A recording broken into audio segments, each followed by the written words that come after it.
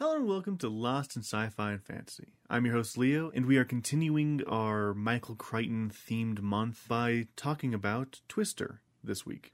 Twister is unique amongst all the topics that we're talking about this month because it's a film written by Michael Crichton, but not just Michael Crichton. It's written by Michael Crichton and his wife at the time, Anne Marie Martin. So they co-wrote the film, and this film actually has a lot of names backing it. So you have Jan de Bont, which I believe directed Speed. Then you have the producers, Ian Bruce, Michael Crichton, of course, and Kathleen Kennedy. Then it's, of course, starring Helen Hunt, Bill Paxton. It has Philip Seymour Hoffman in it. Then there's also the support of Steven Spielberg, as I believe his company Amblin helped kind of produce the film. So it's relatively has a lot of names backing it. For what ends up being, story-wise, a very simple film, but effects-wise, decently big. So, story-wise, it is a very simple film, as I said, and it basically just follows a guy named Bill, funnily enough played by Bill Paxton, who just wants to divorce his wife. He wants to get married to his current fiancée, and so him and his fiancée take a trip down to where his ex-wife is to get her to sign the papers. He has become a weatherman, but in his past, he was a storm chaser, and his ex-wife is also a storm chaser. So he finds them and tries to serve her the papers, but instead, they end up getting caught up in this, chase. A series of storms that just keep kind of coming up and interrupting them. They rush off to follow these storms, and what they're trying to do, the overall goal, is to release a device that they nicknamed Dorothy. This device is like, it kind of looks like a big old trash can, and inside this trash can is a bunch of little sensors. And the idea is to get this trash can, put it in the path of a tornado, and let the tornado, suck up all these sensors, and then you'll get real-time data on the strength and intensity of the tornado throughout the duration of its, rage, I guess.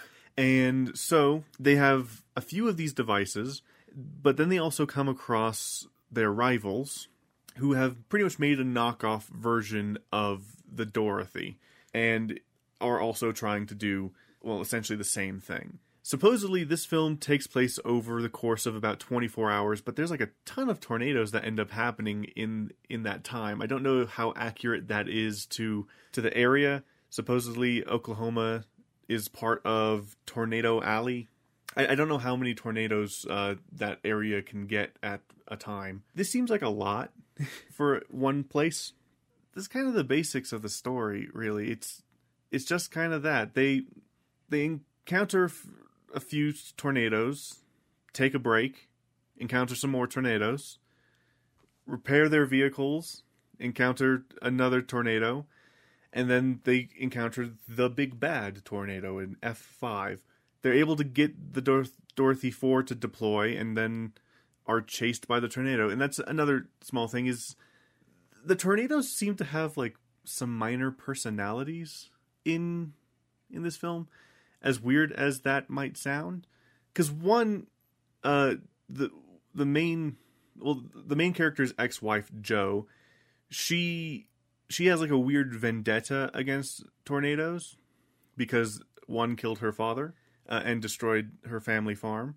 So there's that. So she's kind of on a, I guess you'd call it a Moby Dick-esque story, where she's chasing them down to try and get it locked down and whatnot to better understand these things.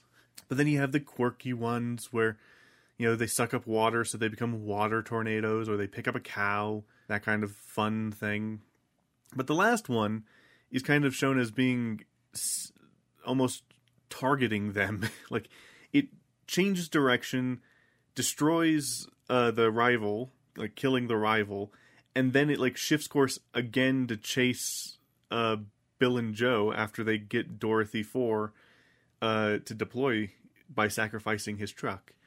And they run to a house, and they tie themselves to a pole in a barn. The barn gets destroyed, but the house survives. And he makes it a really dumb statement like, it spared the house. But the only reason that it spared the house, supposedly, because I did some minor research for this film, the only reason it spared the house is because the Oklahoma Historical Society didn't let them destroy the house. So now that house has become a tourist site, and the barn is supposedly still destroyed the way it was in the film, I guess, which I find kind of fun. As for like the divorce subplot, I guess you could call it, basically the tension between him and his fiancée keep rising because she's seeing just how much chemistry him and his ex-wife have, and so eventually she just kind of relents and lets the relationship die, and encourages him to go back to his ex-wife. I don't think it really explains much about why they divorced. I think it's because I think he wanted to switch away, and also her obsession, similar to Moby Dick's situation, kind of drove a wedge in their relationship, causing some issues. And overall, so the film is fine. It has a lot of waves, I guess you can call it, where you'll have this like period of intense storm chaser action, and then nothing. Like they'll be hanging out in a diner for a bit, but then intense storm chaser action, and then nothing. It's a little bit hit and miss. I used to love watching this movie. We have it on VHS. I don't think we ever got it on DVD. And I would watch it to bits. It was one of the things I would throw into rotation. And funnily enough, at the time, I didn't know that it was written by Michael Crichton. So I didn't actually know that this film was written by Michael Crichton until, like, a couple of years ago, when I was just looking through Michael Crichton's work, seeing, what he has done besides, writing. Because he actually has a very varied writing career and history. So he started off in, like, medical school, and while he was in medical school, he started writing kind of cheesy, kind of airport books, I guess you would call them. They're like these cheap thriller novels, like crime thrillers. They are currently published under the Hard Case Crime publication, which tackles a bunch of old, like, crime novels and whatnot. And they have, like, silly titles like Zero Cool and whatnot. And he wrote them under a pen name because he was in medical school and he didn't really want people to know he was writing those. They weren't exactly a work for him to be proud of. They were just something for him to earn some money. And I'm kind of impressed, actually, because to be able to just kind of decide one day, yeah, I'm gonna just write some books to make some cash, is kind of impressive. While in medical school as well, funnily enough.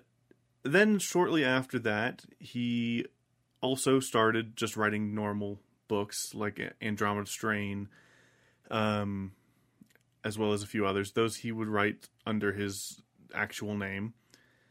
Then he would try his hand at directing, with the Great Train Robbery and Westworld, which he would then, I believe, also adapt into novels. And then he would write more novels. Then he also created the TV show ER. So, he had a very varied life and career. I believe he described once that he couldn't pin himself down to one thing. When he got bored of something, he would move on to something else. Which, is kind of a fun tale. He also had a long string of marriages. I'm not going to list them all off, but his longest marriage was to Anne Marie Martin. And with Anne Marie Martin, he wrote Twister. Now, like I said, I didn't know that he wrote Twister when I watched it as a kid. As a kid, I just watched it because the tornadoes look cool. And then that was pretty much it. And the special effects in this film are actually quite good. Especially like the tornadoes, but of course all of the kind of practical effects that they tend to use as well for like the kind of close-up disaster shots are also really good. The acting can be a little bit stiff at times, and some of the story elements are a bit meh, but overall it did decently well, and funnily enough, it's getting a sequel. It won't have the same people in it, probably, except for maybe Helen Hunt, but it can't have Bill Paxton because Bill Paxton died, and it can't have Philip Seymour Hoffman because Philip Seymour Hoffman died. So, we'll see how the sequel goes.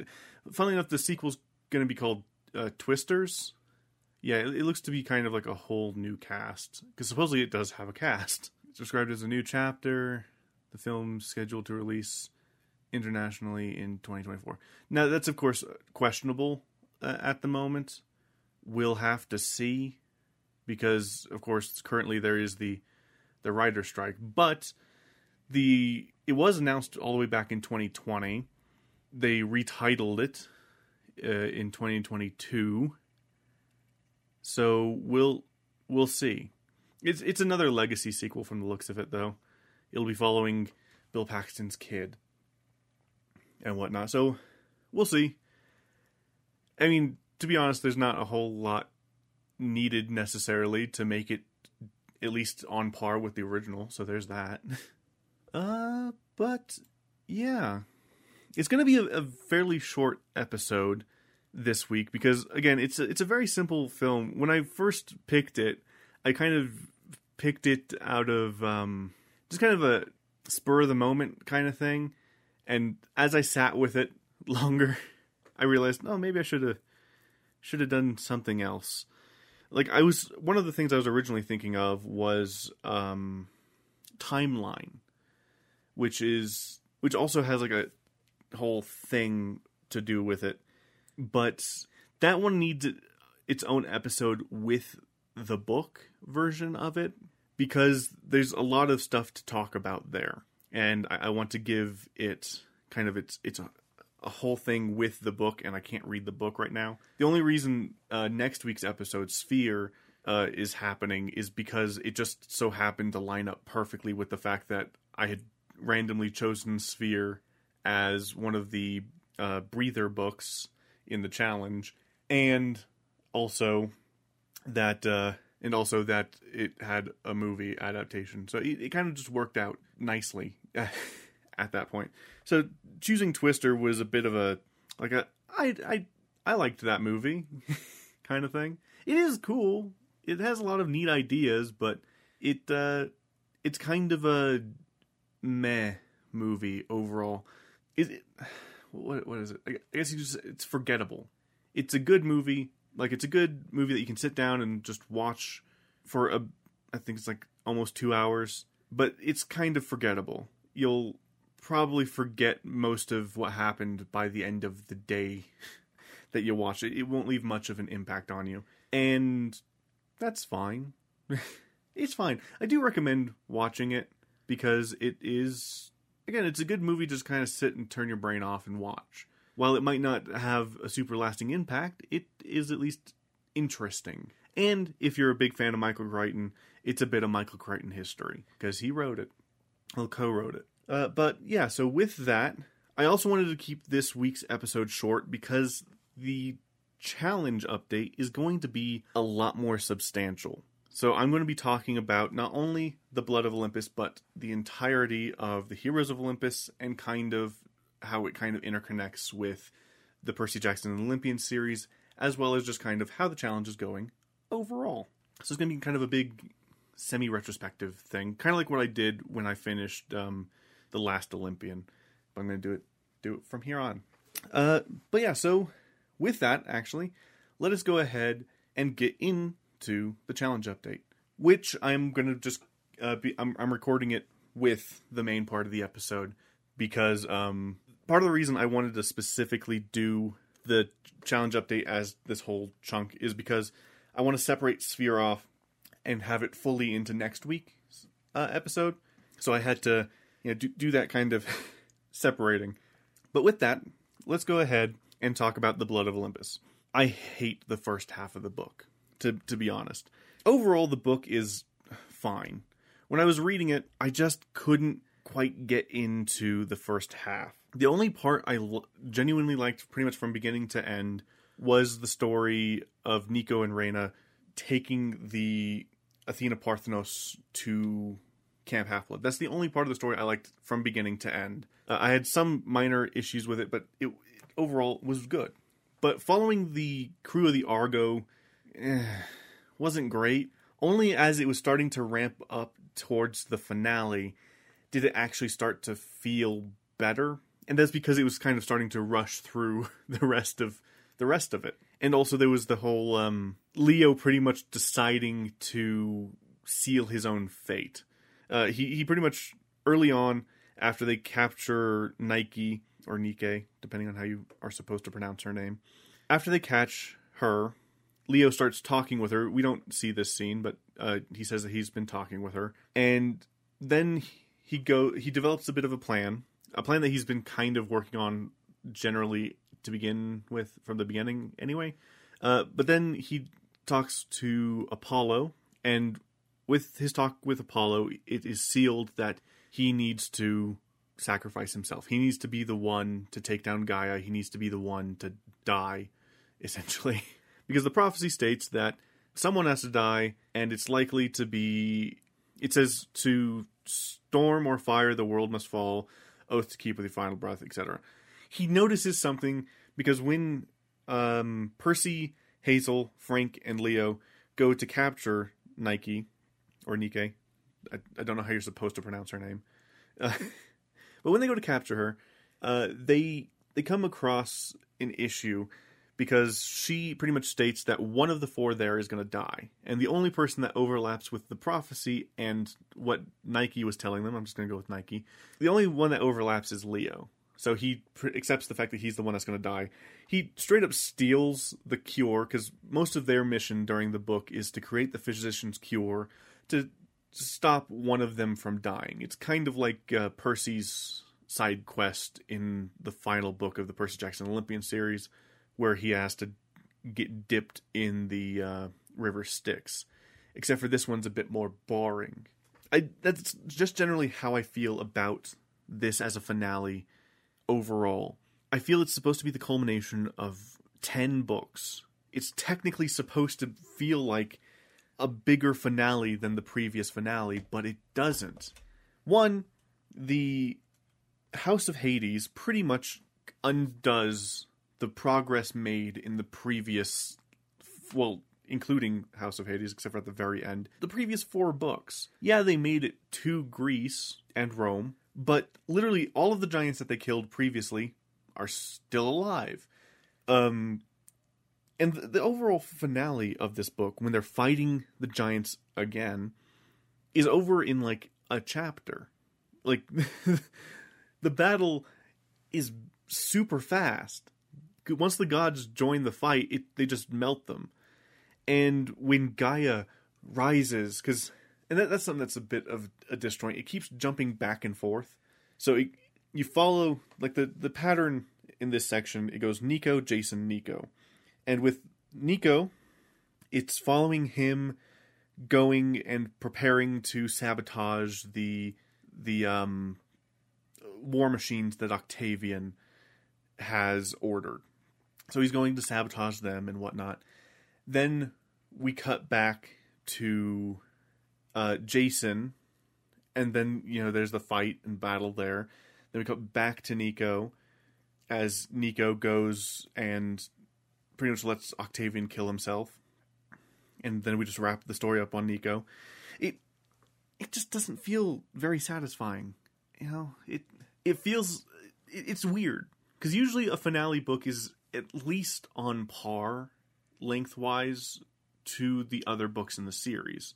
if not, it becomes the longest book in the series because it's all about wrapping up the plot threads, you know?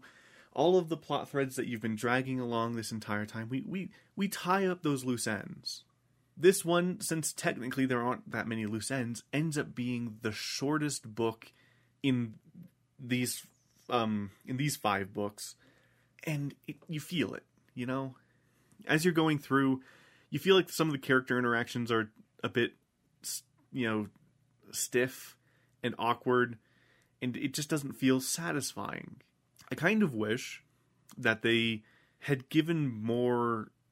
I feel like they could have given more time to actually go all in on the scenarios that they were proposing. They were pretty much proposing a ton of different things that would have been interesting if they had actually lent into them more. For example, the Leo, Hazel, Frank love triangle that doesn't even bother actually being a proper love triangle.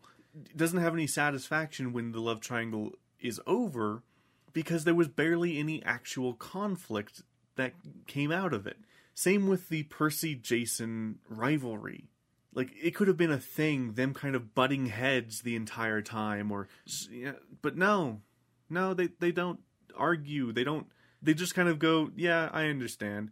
And while that is, in one hand, very refreshing, because you're not dealing with the issue of them constantly butting heads, and, you know, it's a simple thing as them having a conversation kind of thing. But regardless, most of the issues were solved with a single conversation. I don't know. While this series of books have some of my favorite moments, because overall, since Rick Riordan does understand that his audience is growing up with these books, he decides to make this set of books a lot more mature in some of the themes that it explores, as well as ramping up the violence. Because especially in this last book, there's a lot of, like, maiming and decapitation and whatnot. And, you know, I give it a thumbs up for that. One thing that really annoyed me about Blood of Olympus, though, besides, in general, the first half, is Jason spends the first half having been skewered. The motherfucker got stabbed through and survives. And literally, the reason that they give, the thing that they said would be his cure, the thing that makes it to where he actually is able to survive, is that he just thunk real hard. He had to will himself better. Which kind of works, but kind of doesn't. I understand if it was a situation where, like, he got a really bad, like, cut or something. That I would be fine with. Like, say he had, like, a big gash across his chest or his back or something. Because the idea is supposed to be that Imperial Gold is complicated, because the way that they first describe both Celestial Bronze and Imperial Gold is just the fact that it is also deadly to demigods. Because, like, if you were to try to attack a human with the weapon, it would just go through them. But if you attack a demigod with it, it's just supposed to also do damage. But in this book, they've made it to where it is poisonous as well. Like, literally poison to a demigod. But they made it to where Imperial Gold, at the very least, is literally poisonous to demigods. And so he's dealing with the poison. And the damage that the poison does is kind of to his soul. And that's where he has to, like, will it to be better. That would be fine, again, if it was, like, a massive gash along his chest or his back or something. But in this case, he's been run through. Like, stabbed through the back, and it, like, comes out his front. That would have done some kind of internal organ damage. That would mean that he doesn't survive. But no. For some reason, they decided, nah, he's fine. He's even able to get up and walk around and do stuff. It's just silly to have one of your main characters literally have been run through at the beginning of the book, and he's just fine. There's also just a general lack of consequence, save for one character, Phoebe, I think her name's Phoebe, one of the huntresses of Artemis. She gets killed. She straight up dies. She dies fairly like about halfway through the book, and she's the only like legacy death that we know of. All the other deaths that happen are just kind of hand waved away. It's really disappointing. Oh yeah, I meant to. Gaia, right? When Gaia shows up, she shows up, starts sinking the people, and then is just grabbed and flown away. And exit on Gaia. There she is. There she goes. Then that's taken care of pretty fast. When they flash back to Nico on the ground during the same thing, like when Gaia first rises and starts sinking people, it just brushes over that fact. It doesn't mention the fact that people were sinking into the ground because it's trying to catch up to like before Octavian launches himself into the air, and in doing so, it just skips the fact that Nico theoretically should have been waist deep in ground and had to have struggled out, but it just skips over that. Yeah, overall this series is fine. It has some of my favorite moments, but overall I have to rank all of those books under the original Percy Jackson series. My order would probably be House of Hades, from best to worst. House of Hades, Son of Neptune, The Lost Hero, and then it's kind of a tie for the bottom for Mark of Athena and Blood of Olympus. But I'm going to say it goes Mark of Athena, then Blood of Olympus, because Mark of Athena, while a little bit disappointing, at least has that pretty fun cliffhanger that was probably super annoying on release. This book, as it's supposed to be a finale, doesn't feel that satisfying as a finale. Especially since it leaves a lot of plot threads open, which is nice that it kind of is able to lead into what ends up being the Trials of Apollo, but still, it doesn't feel at all satisfying. Like, at the end of Percy Jackson and the Olympians, they go to Olympus and they are rewarded for their victory. In this, they just kind of meander for a bit, and then the book ends. Well, and then it goes to my favorite chapter of probably the entire thing. Leo actually fulfilling his promise, going back to Calypso, and getting her off that island after he gets crispied and killed. So his plan was pretty much steal the physician's cure, load it up into Festus, have Festus transform into a dragon, from boat to dragon, and then when he died, have Festus automatically inject the physician's cure. Ting, job done. Overall, a decent plan. Though, funnily enough, no one thinks that that's what happened. No one thinks of that as an option, funnily, for some reason. Like, Piper is constantly despairing because she feels that no one was there to administer the cure for him. Like, so he's almost certainly, like, dead. He had the dragon revived. He could have fixed it. And there was no evidence of the dragon itself at the crash. They were able to find the ship, but no sign of the dragon or Leo. So they could have put one and one together and came up with the dragon probably has a needle in it. It would be simple enough. He's done weirder things. He put an entire fucking claw in the ship at some point because he discovered Archimedes spheres and figured, claw, that works. And it did. It came in handy once, and then literally it's just something that appears in the book for a little bit of a chapter and then disappears, never to be seen again. One thing that I did kind of enjoy is the fact that Jason now has glasses. He was prescribed glasses by the guy who finished the physician's cure for them, and now he just has glasses. And if you look closely enough on the cover of the book, you can actually see that he is wearing those glasses on the cover of the book. It's a fun little detail. It's probably the most accurate book cover of the series, so I'll give it props for that. I will also say, small asterisk, some of my opinions on the book are slightly tainted by me having slightly spoiled some events that happen later on in the series for myself. I'm a dumbass. That's on me. I'll take full responsibility for that. But there are some events that kind of make some of the scenes, especially at the tail end of the book, a bit bittersweet, you know? And it's something that I'll talk about more when we actually start getting into like Trials of Apollo and whatnot. But yeah, we'll talk about it when the time comes. But yeah, so that's kind of that. I mean, overall, this series is fine.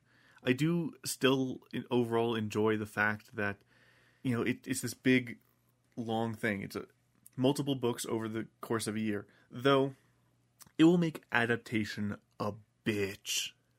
As it is, adapting the Percy Jackson series at the rate that they're doing it is going to be hell. Because, as it currently stands, they have Season 1 is currently in post-production. And they've been greenlit to start workshopping scripts for Season 2. That does not mean that the series has been picked up for a second season. They're just allowed to start pitching a second season.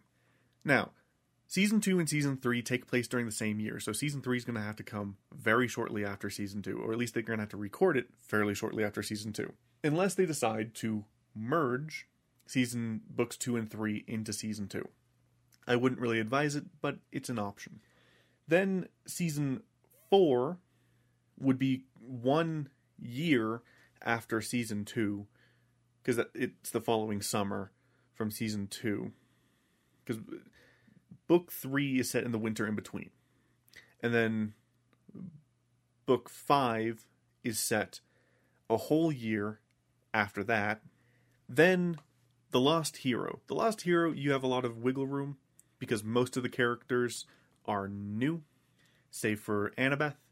And for that would be, like, it's the same situation as Season 3 would be, because it's the following winter. Then, all of the rest of the book takes place 8 months later. So then, from then on, well, it's not even 8 months, it's from June to, like, August is the rest of the series there. So you'd have to do it really fast. If you're lucky, you'll have cast a bunch of actors that look timeless as time goes on. You know, like how Paul Rudd still looks like he's in his 30s. Yeah. Like how Paul Rudd still looks like he's in his 30s, but he's actually 54. So, you know, you just kind of have to hope that like as they get older, they'll still look within that age range of about 16, 17 and whatnot. And just at that point, you just kind of have to pray. Otherwise, you're just going to have classic, whatchamacallit, American high school sitcom syndrome, where, like, a lot of, supposedly, there's quite a bit of a thing where people outside of the U.S. think, I guess American kids are just bigger. And that's just because a lot of this issue is that they're casting, like, 25-year-olds to play teenagers most of the time, and that causes issues. But, anywho, yeah, that's my opinion on that. Overall, I am still very excited for the adaptation. That's the only worry I have, is that a lot of the time frame ends up getting compressed a bit and whatnot. But meh.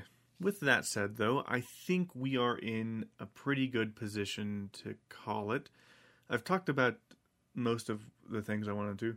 The only other thing I kind of wanted to mention is I think that while reading these books, I figured Percy Jackson would make a pretty good video game, like a good old RPG, in the right hands. Because, you know, if it's just a crappy tie-in game, it would suck. But, like, a proper RPG would be pretty cool. You could do it with the main characters, or you could do it as, like, an original character situation, because of the fact that there are so many, like, demigods that you could set it kind of at any point in the timeline, and it would feel pretty cool. But yeah, that's the only other thing I wanted to mention, is that an RPG in the right hands would be a really good game. But yeah, with that, I think we are good. So next week is going to be Sphere. Sphere all the way. It'll be another situation where I get to record the challenge update in tandem, because actually technically there won't be a challenge update next week, because I will be talking purely about Sphere and Sphere, the movie. It'll be both of those things. And as I said in my YouTube Shorts update, from this point on, every book that we read going forward, I have not read. So that's where the challenge goes up a little bit and being a little bit difficult. But overall, we've crossed the threshold, and we have read the longest book in the series. That was House of Hades. We read that book. We don't have to worry about books being that long anymore. It's pretty smooth sailing from here on out. After Sphere is going to be the first Kane Chronicles book, and then we start tackling the Trials of Apollo. So it's going to be a good old time. Anywho, with that said, though, thank you guys so much for listening. I will talk to you guys next week. Goodbye.